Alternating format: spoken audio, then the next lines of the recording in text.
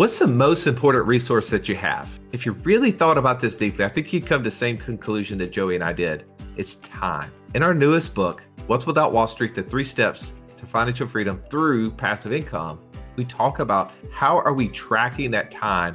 What is the thing that we can do to get more of that time back? That's right. If you've ever been listening to our podcast and thought, man, it would be amazing if I could take all the things that you guys have learned over the last 10 years and just summarize them, put them in some way to easily digest them and take action, that's what this book is all about. You're not going to want to miss it. Go to wealthwithoutwallstreet.com/new book and get your copy today. Welcome into the Financial Freedom Roundtable, where each week we break down complex financial topics so that you can more easily understand them and, more importantly, take action on your path to becoming financially free. If this is your first time joining us, welcome. Grateful to have you in the room. I'm Russ Morgan. They call me the idea guy, mostly because like a follow-through guy just did sound so cool to me. But enough about me for a moment. Let me introduce you to my co-host, my partner. He's Italian Stallion. He's got the license plate cover to prove it, Mr. Joey Murray. Stallion, good afternoon. What's up, my friend? Do you know what an idiom is? I'm a little nervous to answer this, but I'm going to say the plural for idiot. What are you trying to say here? No, bro. An idiom is an expression. It's something that's typically referred to kind of like as a figurative, non-literal meaning. Let me give you an example. Like breaking the ice. That's what we're doing right now. We're just breaking the ice of this podcast. Breaking or even, right? Like being your partner, biting the bullet, right? Like, I mean, or here's one that you would know because you're probably familiar with other people saying it, like better late than never. 100%. That's my moniker. So today, bro, the title of this podcast is the Imperfect Investing Formula, but the idiom for today's topic, it revolves around our financial perspective, the idea of taking one step forward, but 2 steps back. And no, I'm not talking about the Olivia Rodrigo song. That's 1 step forward, 3 steps back, Mark. Don't get too excited. You ready about this? Why do you think, Joey, it's important for us to be breaking down the imperfect nature of investing and helping people understand from those lessons? I think if you're going to have a community around this topic of passive income investing, creating financial freedom, if you don't cover this topic, you're doing a great disservice to the rest of the people in the room, because we all have had setbacks. We all have had things that we've invested in that didn't go well. Now, the people that you know that are really amazing investors all have these same issues, but they just don't always talk about it. They always don't bring it to the forefront. It's not sexy to hear how you failed. They always want to talk about their successes. But at the end of the day, if you don't know that this is a part of your journey and you experience it, it can take you out of the game. It can derail you to the point where you just give up. And that's exactly what we don't want to have happen within our own community here at Wealth Without Wall Street. I love that. There's so many lessons to be learned, right? From both successes and the ones that don't go well, right? Those are the lessons that really help propel us going forward. But let's bring in our dream team, man. We got the dream team of financial coaches. To my left, I got a true financial Sherlock Holmes of our day. No problem too difficult to solve. If I had just known him earlier, I'd be so much richer. Said everybody, Mr. Downtown Ernie Brown. Let's see, Man, it is good to be seen. Thanks for having me back. Yeah, man. Why do you believe today's topic is so important to be covering? Well, as I was thinking about it, I remembered last week I had this little thing called a cold. At least I think it was a cold. But I was sick. And leading up to that time, got through the big move, joined a new gym, excited to get back on that vigor program. Right, Russ? Uh-huh. Let's keep improving the health. But I had a little setback. I got a cold, took my energy away. And it just made me think everybody gets sick every once in a while. And if you're serious about your health, you'll have that temporary setback, but that's what it is. It's just a temporary setback. And so I think today's conversation is going to shed some light on the temporary nature of these things. And we can look to the other side. I'm sore today. I'm well, and I'm sore today. We're back on track. I'm glad you are well. Good to see you back. Let's get around the corner to the retiree of the group. Mr. Catch Me If You Can, when he's not killing bears with his bare hands or spear diving for tuna. He's dropping gold nuggets right here, the one and only Mr. Mark Haraguchi. Welcome, Mark. Oh, good afternoon. When I was thinking about this all from yesterday to today, there was one thing that came up in my mind, and I don't mean to ruffle any feathers, and the pun will be intended. But if we're talking about an imperfect investing formula, I was thinking of the Atlanta Falcons and how they had the perfect formula going into the Super Bowl, and they executed to a T right up until halftime. But then the formula changed coming out of halftime. And Robert Kiyosaki is fond of saying, investors aren't afraid to lose because they go in with calculated risk. And if you play the prevent defense, you're more than likely to either lose or never get ahead. And from my unsophisticated football view, that's what happened in that game, was a shift in the focus of, rather than trying to win, it was trying not to lose what they had accumulated. Yeah, the Falcons are not afraid to lose. Ernie's probably familiar with this, being that he grew up right outside of Atlanta. There's a saying around Atlanta is "Go Braves" and take the Falcons with you, right? So the Falcons definitely are the Thrashers took that advice some years ago. And Mark, man, I can't believe you're bringing that up again. All right, come on. Let's get around the table. We got one more coach to bring in, the Piano Man. We're all in the mood for passive income. You have a C in the light, Mr. Matthew Hammond. Welcome back, Matthew. Oh, it's good to be back, Russ. Talking about teams that are not afraid to lose. Unfortunately, my Clemson Tigers are in that list as well this year. So, I'm still trying to recover from that Clemson Florida State game. But talk to us about the imperfect investing formula. Why do you believe this is important for us to cover today? Well, I mean, if you're going to perfect a formula, you have to go through imperfect formulas to get to that perfection. I mean, Thomas Edison said, I didn't find, I just found 10,000 ways to fail or not to succeed. So I know I totally botched that quote, but you get my point. It was imperfect. It was imperfect. It was imperfect. Hey, keep it with the theme. I get it. You have to be willing to try in order to fail, and you find lessons and find ways to improve it. All right, gentlemen, we're going to cover this because we need to get more reps in. I think most people believe that just certain people are just lucky. Some people believe, they've got all the knowledge. That's why they're successful.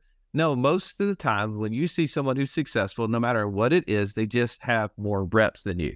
Doesn't matter if it's sports, business, investing, they have more reps. So we're going to help you get more reps by understanding what ideas are existing out there, what are ways that we fail trying them, but also what are those lessons, those learnings, those insights that will help you avoid wasting all of that time. We're going to do that all right now. Let's belly up, jump in.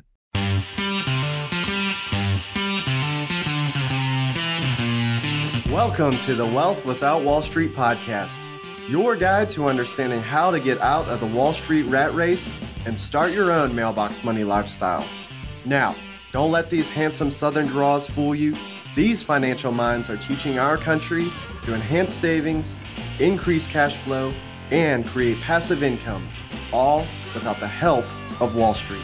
Are you ready to break through? Now here are your hosts, Russ Morgan and Joey Murray. All right, gentlemen, I need you to jump in and help me understand what is the greatest idea that you tried that didn't work, that just failed. And I don't mean just failed, I mean went down in flames. I want to know multiple things about why it failed. So first, why did you try it? What did you do and why did you try it? And then what went wrong and what kept going wrong that you didn't see, that you should have saw, that maybe you should have done differently, whatever those things are. Because I think the person listening, when they hear these ideas, they need to know all the little pieces to it. Because the reality is that the idea that you failed in, someone else probably had success in or could have had success in. And I think the way that we give people insights and learnings around this is if they could hear that ahead of time. And then also at the end, I want us to talk a little bit about what we're doing differently now as a result of that. So, Mark, can I put you on the spot? You ready to go first? Oh, I love failing first. Let's go. All right. All right. So what was the great idea that you tried, and why did you try it? It was a BRRRR strategy, and I got super excited. Yeah, exactly, Joe. It was chilly. It was frosty. Yeah, it was ice cold. I got into it because I'm a numbers guy, right? The numbers looked phenomenal. It looked great. And so I thought, wow, buy, reno, rehab, refi, refurb, redo it, retry, I mean, there's so many R's in the BRRRR that I get lost. And so that was the idea that I tried, because it seemed like it was going to be a great idea. It was a low entry point. It was going to be forced appreciation. So they had all these things that ticked off, and it was real estate. And so I was excited about that. Okay. Now, but what went wrong? How did this thing not work out? Because with all those R's, man, there had to be something in there that was a win. You should have started with a different question, which was what went right, because the answer is nothing. Everything that could go wrong did go wrong. Number one, here's a fun fact for you. I didn't know that you need to season a property before you can cash out refi it. What's that? Ask me, bro. Should have asked me. Exactly, right? If only. And so when you do this type of strategy, you're going in and you're putting down all cash on the property, and then they rehab it, and then you go and you refinance the property through a conventional lender. Well, nobody told me, and shame on me for not knowing, that at the time, and this has changed, Joey, so fun fact for everybody else out there, at the time you needed a 6-month seasoning period of that property being stable and rented before you could then do a mortgage on it. I've just learned, everyone do your own research, but that 6 months is now up to 12 months. So that strategy just got completely different again for a bunch of people. So that was my fail number one, not knowing that. But the fail number two was, thankfully, I had my own independent inspector who would go to the property and tell me, dude, what did you buy? Because this thing is derelict. And they never did any of the work. They were just churning the property, trying to get somebody new to buy it. And then they would say they would do the work, and they never did it. And the city actually got involved and put me in a lawsuit saying you have a piece of property that's condemned and it's in your name. But the thing that went right, Russell, is I found a competent lawyer in the area who not only got me out of that, but showed that there was fraud and malfeasance, and won a court case. And we did get some of our money back. So what are some of those deeper insights? You're looking back on this and you're like, man, is it find good attorneys from the beginning? Is it confirmed that all the details? Like, what are some of? I mean, I heard a lot of dang it's, but looking back at that, what are some of those like lessons and insights that if I wanted to do a BRRRR, right? Because we've had Niti and Pollock come on and share not only on the podcast, but they've also shared in some of our internal mastermind conversations, and they're winning in a big way. I mean, Joey and I just spent time with Niti up in Nashville, and they're buying more properties and having more success than ever. So clearly, the BRRRR strategy as a whole is not bad. What are some of those insights you'd share? What I would share is know the operator, know their experience, know their depth of knowledge, and know how long have they been in that market. Because a seasoned operator in one area does not make a qualified operator in a different area, because you've got different crews, different rules, different zoning, different, accessibility.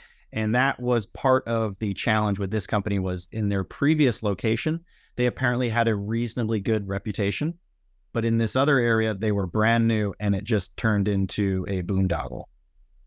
Got it. Okay. I'm gonna come back to you in a second. I want to talk about something that you're doing now that you can give value to. But let me move around here to Ern. Ern, you willing to go second for me? Yeah, let's do it. All right. So what was the great idea that you acted on, and why? Yeah. Well, a couple years ago, said, I want to invest. I want to be a long-term rental guy. And I found a property that was a triplex, and I thought, wow, I can get 3 doors and 1 roof in one mortgage. I thought that's going to be really efficient. That's going to be really effective. And so I jumped on that deal. Tell me, it sounded good at 3 doors instead of 1. Everybody says, oh man, there's efficiency and having, only one roof, not having all the different things. You have the ability for having all these people together versus having 3 separate units. What went wrong? Well, it was a good idea, but in 2 to 3 months, I can't remember exactly when, but immediately, I got a message. I got a voicemail from the property management group, not an email, a voicemail that said, hey, I need you to call me. And they said, we had tons of rain and we have a tenant who said we've got water in their unit. And so we took the liberty of going and get a quote on this foundation repair, and it's going to be $10,000. Oh, that's nice. Yeah, that's awesome. And so I was super happy to get that news, went and shared that with Caroline, and she was even more excited to get that news. She said, we're never investing again. That's probably true. And so that happened.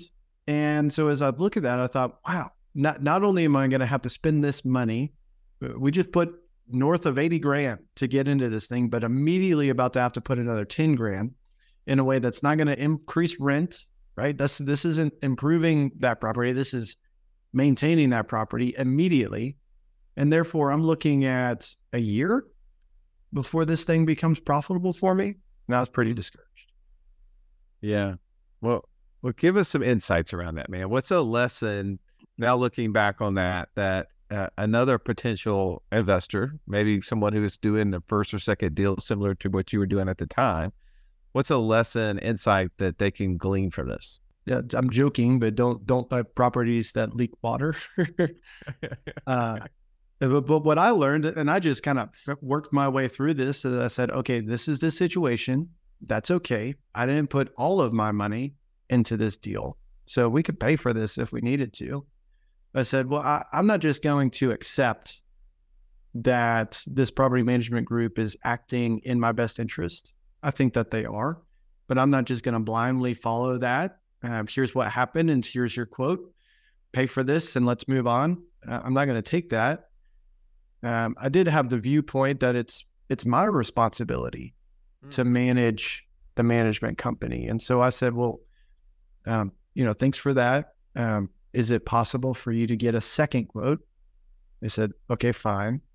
And in the meantime, I took the first quote and called a friend, so a neutral third party, a guy that when we were out of college went and worked for a foundation repair company, a sales guy. I said, hey, here's what they're thinking about doing. Does this repair seem like, is this normal? Like, does this scope of work seem appropriate? And is this price point correct? And he said it was, by the way. He said, this seems about right. But what I learned is we went and got that second group of contractors out there, and they said, well, actually, we don't see any evidence of continual leaking. We had really an unprecedented kind of storm. And also we found that this repair has already been done to this property. Well, which, by the way, was in the inspection. So shame on me for not pointing that out immediately. And so the second crew said, hey, we don't need to do this repair. This property is fine. If this happens again, maybe we'll look at it. And maybe you should go back to the group and see if you can find out who did the foundation repair in the first place and see if there's a warranty on that. So dodged a bullet. From this point forward, from this point forward, I'm calling Ern. Hey, Ern, I got this issue with my air conditioner. Yeah, it's the third time. Yeah, same air conditioner. I've only been here, that's right, 6 years. It shouldn't have happened again. I shouldn't write the check. I should ask the people to get a second. Oh, man, there's just so much wisdom in that, right? Like, don't taking things at face value, dig it a little bit deeper. How about you, Stallion? What was your big idea? What was the thing that you took off on, and why was it such a big idea for you? Why did you want to do it? Well, Russ, I haven't always been the Italian stallion. I don't know if you know.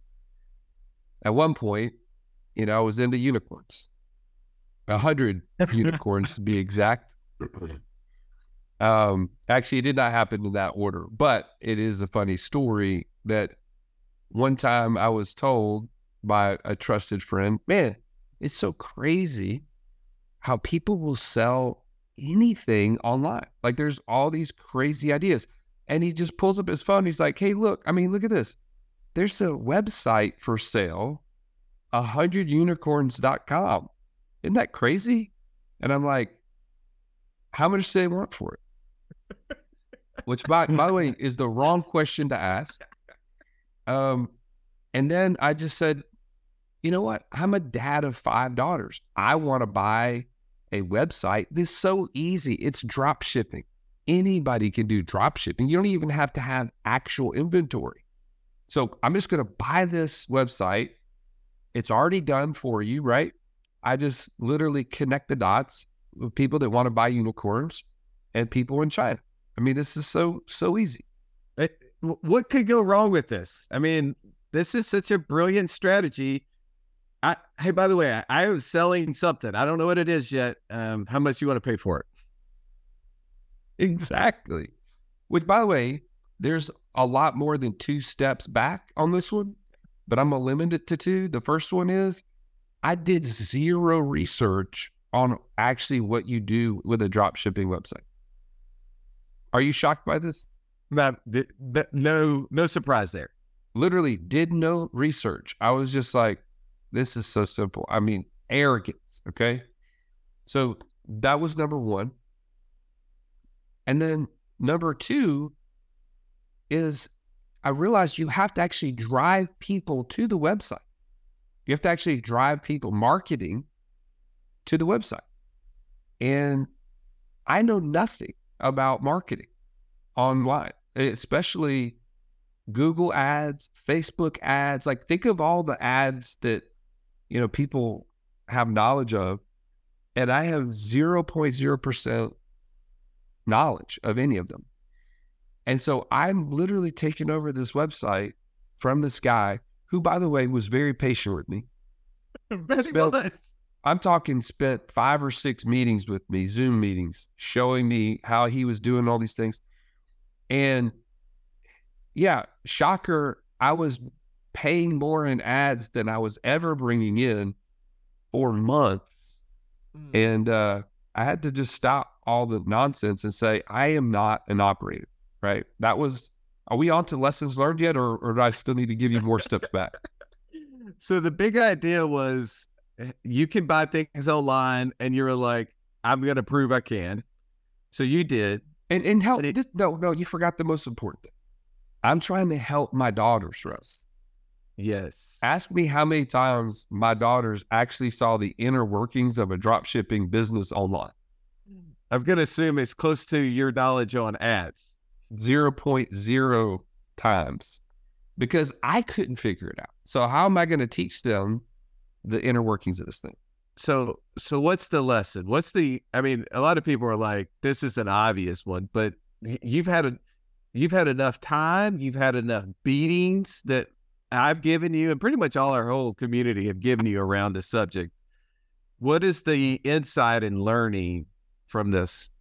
I've shared this before, but knowing your investor DNA, what sort of investor you are, one of the most glaringly obvious things about me is I am not an operator. I never have been. I never will be. And so anything that I invest in has to have an amazing operator, somebody who is knowledgeable, who has the time, who has the ability and the energy to complete this.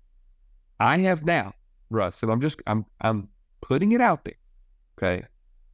I have identified and partnered with the best person I know who is going to operate 100 unicorns and get actual products on Amazon for me. So we're going from drop shipping to Amazon. And it's all because I stepped back and said, whoa. I cannot operate these unicorns out of the stables anymore. Okay. They are stuck in the stables. I need someone else to help them fly. Okay. All right. I'm marking this day. Mark it down. It's about to be on. It's about to be just. Ernie, We've got this one timestamp for the future. Yeah, that's legendary. If you've listened to our show for any length of time, you've heard us talk about infinite banking and how we are able to use that concept to create over $50,000 a month in passive income. But it's just not that easy to figure out, how does this all connect into my own personal system? Stallion, that's why we created the passive income operating system, bro. It shows you how to turn active income into passive income. It makes all the steps come together.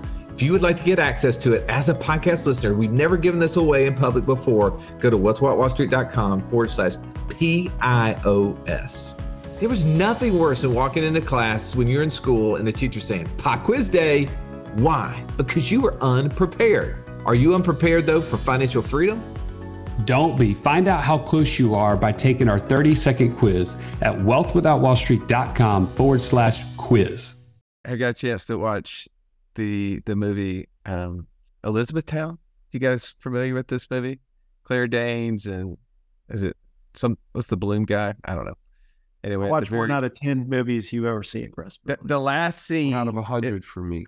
The last scene is the cousin in the movie and his band who are coming back together, and they play the song Freebird by Leonard Skinner, and they release this like paper mache bird over the top of the wedding party, and it catches on fire, and just it's a big disaster.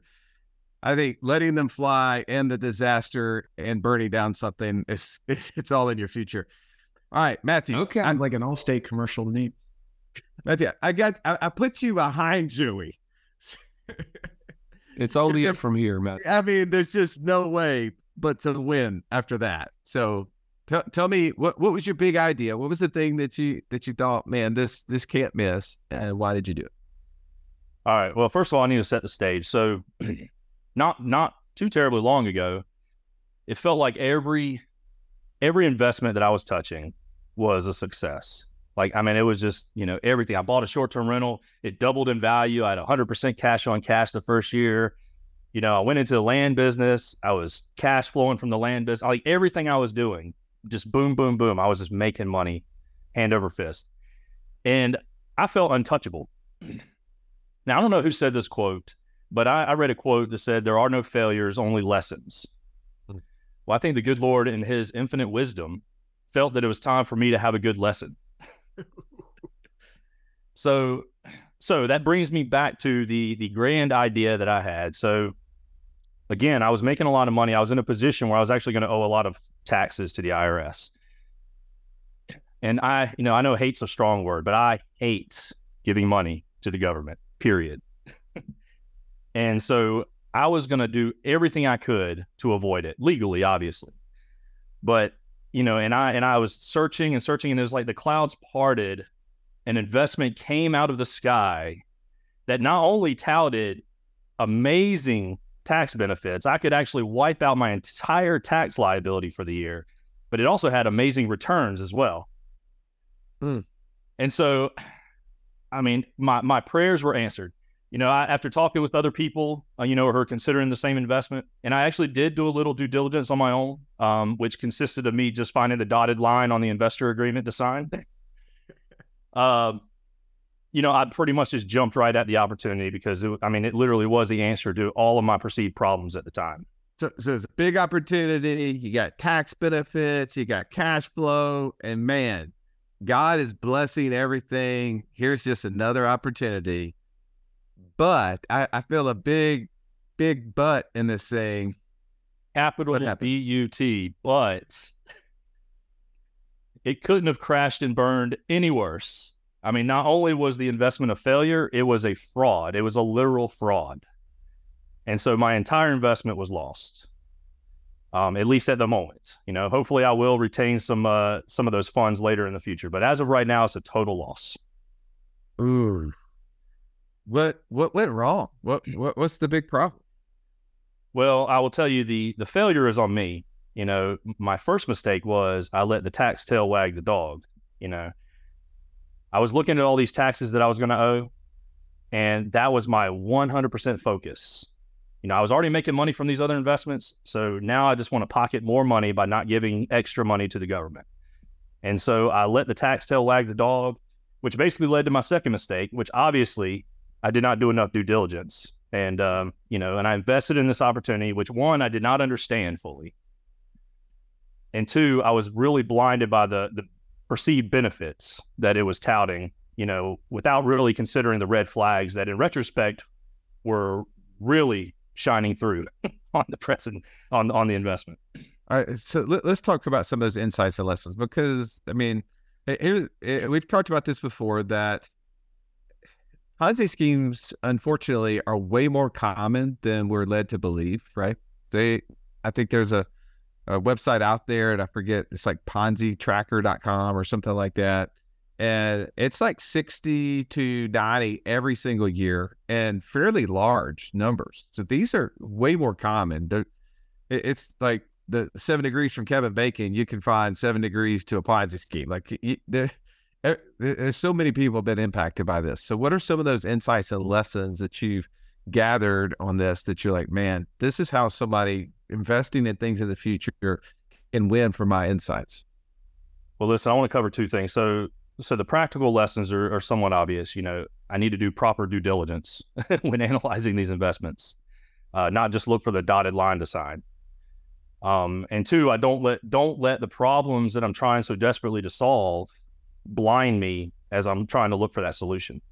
Now, those are the practical insights. Now, frankly, the biggest lesson I learned from this was it was purely psychological. Now, I'm gonna get vulnerable here for a minute. I'm gonna pretend like I'm not on a podcast with thousands of people listening. But I would love to sit here, or stand here in my case right now, and tell you that this it didn't faze me, and I was able to get right back on the horse with the next investment opportunity that came my way. But frankly, I'm not gonna lie, especially to the thousands of people that are listening. This absolutely killed my confidence. For a long time. I was so gun shy at every opportunity that came my way. I literally put a halt on investing altogether for a while.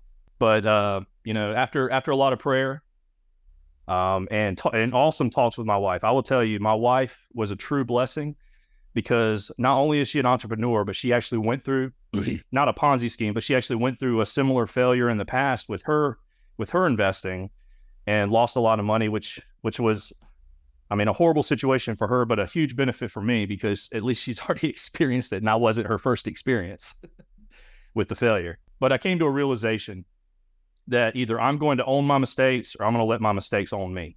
And so that was really the push that I needed to get back in the game. No, that's good. And here's a great lesson for us all, is that when people around us are doing deals, it's to ask them what went right and what went wrong, and looking back on it, what are those insights and lessons from it? And the more curious we are about opportunities, the more ways that we see things happening, the more reps we get, whether they're actual reps doing them, or us like doing reps through other people that way. We were on a call yesterday, Joey, and I remember the person we were interviewing, they were talking about having someone else who was investing, and them going to them every 2 or 3 months and saying, hey, how's that deal working? Tell me about how that deal is working. And every 2 or 3 months, they go back and gain insight and use that to gain confidence and gain information, right? That's right. Yep. All right. I'm going to share one with you here. So this is, many of you have heard us interview both Ryan Bly and Matty J on our podcast and talk a little bit about Turo.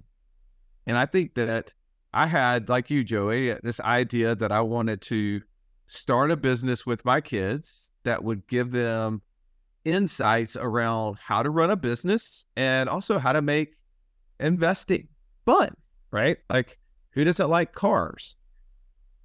I thought, hey, we can get these cars and we can use them too, right? Like, have liabilities on wheels become assets doing deals or something like that. I can't say it nearly as good as Matty J said, but that was like exciting to me. I was like, I'm gonna encourage you not to try that in the future, Russ. Like, let's leave that to Matty J. Okay. All right. I'm not as good at rhyming. But I'm thinking, like, who doesn't want to drive nicer cars? Who doesn't want to have those cars paid for? And when you have an 18-year-old, and I had one that was about to be 16, I thought, I'm going to have to buy more cars anyway to be able to handle that. I've got a 13-year-old behind it.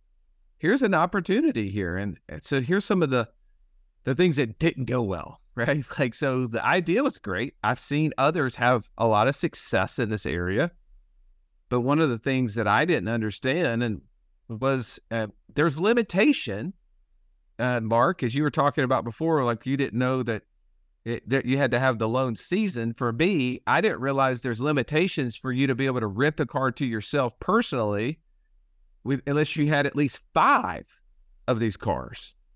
And yeah, I only had one at the time. And then I bought a second one. That was the second mistake, because I didn't understand the limitations around the insurance when I had the first one. And so I was fouling it up. I was driving it, not knowing that I had actually 300 miles per month total that I could drive it when it was not rented. Meaning that had I wrecked it on the trip down to the lake and back, hauling some lake gear because it was a pickup truck, I would have been well over my 300-mile limit, and none of it had been covered. And if I would have hit someone else, wouldn't have been covered. My personal insurance wouldn't have covered that. It would have excluded it. So I was literally driving a liability around to myself and everything that I had built because I didn't realize the limitations on the insurance part. That was a huge, huge issue. Secondly, I buy this second car thinking, oh, this is going to be the car hack for my daughter. I'm going to give her car to the soon to be 16-year-old. I'll let her drive the nicer one, but I'm going to let the rental pay for it because I got like this convertible, right? Like what girl doesn't want a convertible sports car? It's pretty, it's nice. And I thought, hey, that's probably a weekend or two, I'll drive that thing. Well, then I end up finding out, no, you can't rent it to yourself unless you have 5 of these. And another lesson, Joey, I learned is that if you try to go back and sell a car immediately a week later, you've heard the saying that it immediately depreciates as you drive it off the lot. 100%. It was worth $7,000 less, and I had less than 100 miles on it. Ouch. And I'm like, how is that possible? It's the same car. They're like, yeah, but now it has 2 owners instead of 1. And two owners versus 1 reduces its value significantly. And I'm like, I didn't know that. I mean, like, oh man, what an idiot. So now I've got this sunk cost in this car. I'm like, I'm not going to take a $7,000 hit. So what am I going to do now? I'll even top it. We said there was 2, like 1 step forward, 2 steps back. I got a 3rd step back here.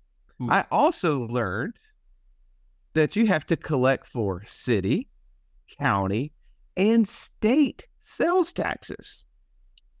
Yeah, I hadn't done that in my calculation, right? So the math that I was using of what I needed to earn was not counting that in addition to all the other items. So I'm looking back at this and I'm like, okay, what's my practical application? What's the lesson that I've learned? Well, first, whenever you're doing things for your kids, you've got to make it fun. And when you're losing money, it's not fun. Also, we want to teach our kids how to do things the right way. Well, I was teaching them how to run a business at a loss. And I don't want to do that, right? I mean, I know that, Joey, you've been teaching your kids that through this 100 Unicorns deal, and I don't want to follow in your footsteps on that, bro. I got that covered for you. I got it covered. Like seriously, it's like, hey, if you guys want to see a business running at a loss, go over there and watch Uncle Joey. He'll show you, get working in magic here, unicorns. Hey Joey, I'm gonna go on that website and order a unicorn right now, just to try to counteract. Thank you. The Morgans don't believe in that stuff. We don't believe in unicorns. Losing money, magic, unicorns, any of that stuff. This just isn't it. So I'm like, I've got to ask the right questions. But the practical application for me, in all seriousness, is like really get clear on what you want. We say that a lot, But like, if you go through this, and I would have said, yeah, I want to teach them a business, but I also want them to car hack. Like, that was like, if I had the two things, that would have been it. Like, making money was not the thing. I want to learn a business and I want to be able to car hack. And so then, in order to understand how to car hack, I would have had to ask those questions, and somebody with expertise could have told me, by the way, Russ, you're going to need 5 of these to car hack. And I'm going to be like, yeah, I'm not going to do 5. And so that would have ended it from the very beginning. I think just knowing what you want and getting so clear on the front end of what you want before you do it allows you to ask great questions. All right, Mark, we got to wrap this podcast up. We've covered what you did. You did the BRRRR, right? And all the lessons that you learned. But now let's wrap it up, put a nice bow on it. Talk about now what? Well, now what is, you've got to keep moving forward. I mean, if I would have let that one failure in that investment strategy, if I would have let that failure cloud everything that I did going forward, I wouldn't be sitting here right now. So what I took, the takeaway is, number one, understand what I'm getting into, understand the people that I'm getting into partnership with, and then be ready to learn, because even if it works out perfect, I mean, out of all of us here, the only person who didn't pull a unicorn card was Ernie, because Ernie turned his unicorn card into a real card and was able to navigate through that. And so that, to me, is it's a mindset thing of, you've got to be ready to fail, because if you're not failing, you're not learning. But obviously, sometimes I'd rather skip the learning process and just get to the win. All right, Ernie, now what? Well, after that experience, I decided to start a foundation repair company. No, just kidding. I was kidding. But I'm sure you've had this experience. Someone comes up to you and says, hey, I got good news and bad news. Right? We know that experience. And I think as investors, I think we get excited about, I got some good news, right? But I think we kind of push off. We get the scenario where it's like, hey, I got some good news, but in 6 months, I'm going to have some bad news for you. You're like, I'll take it, right? But the thing that this experience solidified for me is there's going to be bad news, right? And I would rather take I've got good news and bad news and know what that is than not know what the bad news is in coming months. So just as a real estate investor, I did just stop, still have that property, add another property. Also pivoted, created a land business, right? There's no foundation repair in the land business, no risk of that. But I'm a better investor for having that experience, keep cash in reserve, and look, where is the bad news in here, and how can I be on top of that? So that's what I'm doing now. So good. Matthew, now what? So one thing I learned from this investment, and honestly, even if it had been a successful investment, I would have still learned this lesson, that I'm not a big fan of investments that take the control out of my hands. I'm not saying that I want to create a job for myself, but I do want to have some sense of control over what I'm investing in. And frankly, investing in these types of investments, whether it's syndications, you're putting the control in the operator's hands, and frankly, you may get a bad operator, which obviously I did. So as far as moving forward, I'm officially back on the horse. I am investing again, but I think I'm going to focus more on purchasing businesses, maybe online businesses, where I have more control over what I'm purchasing, and as far as I have more control, because the successful investments I've done up to this point, I've had control. My short-term rental, I've had control. It's been super successful. So, I have that history of success with these investments that I control. And so that's what I'm doing to move forward. Right. As long as that horn's on the saddle and not on its head, you're in good shape. All right. Stallion. I'll go ahead and tell you this. What I did was I kind of stopped the bleeding, right? In the things that I could control, to Matthew's point.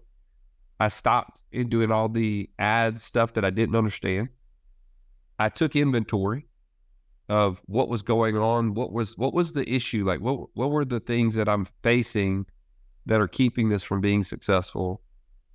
And what that did is it helped me identify again that I need an operator. I need somebody who actually has the time and expertise to do this. I'm happy to put the money behind it. I'm happy to then have that operator help me teach these daughters the skills that we're talking about. And so it allowed me to go find exactly what I was missing. So that's what I would say. Like, if you can still revive something that was a poor decision to begin with, take those steps. And I have really positive future ahead of me, contrary to your belief, Russ, and it will be proven wrong. Hey man, I'm rooting for you. I mean, I sort of am not because really. It makes our podcast way more interesting when I get to keep making fun of you. But I guess you could have it be interesting the opposite way. But I mean, like, let me show you how I made up for this thing. What I rub it in your face. Yes, exactly. And we're all rooting for you, bro. Unicorns and all. Here's the thing that my girls and I are doing now is that we, like Matthew, we're following very similar. Sophie Howard came on our podcast, and if you guys haven't listened to that podcast, I'll point you. What is it, Joey? Like, whatsaboutwallstreet.com/Freedom Navigator. I think that's it.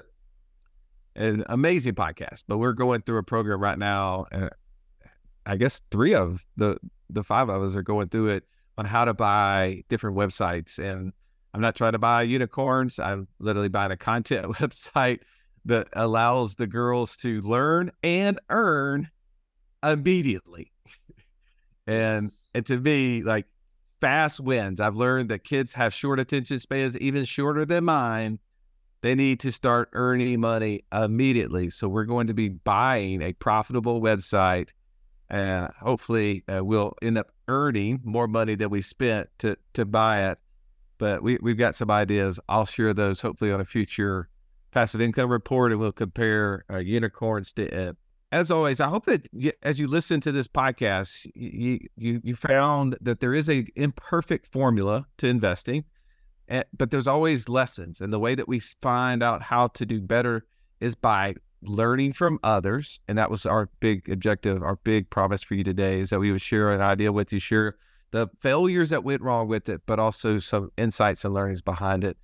If you found value in this, take time, rate, review the show, share it with somebody else so we can beat the big tech algorithm. Have an amazing day. This has been the Wealth Without Wall Street podcast. Don't forget to subscribe to the show to break free of the Wall Street mindset and begin building wealth on your own terms in places you understand so that your wealth will never run dry. See you next episode.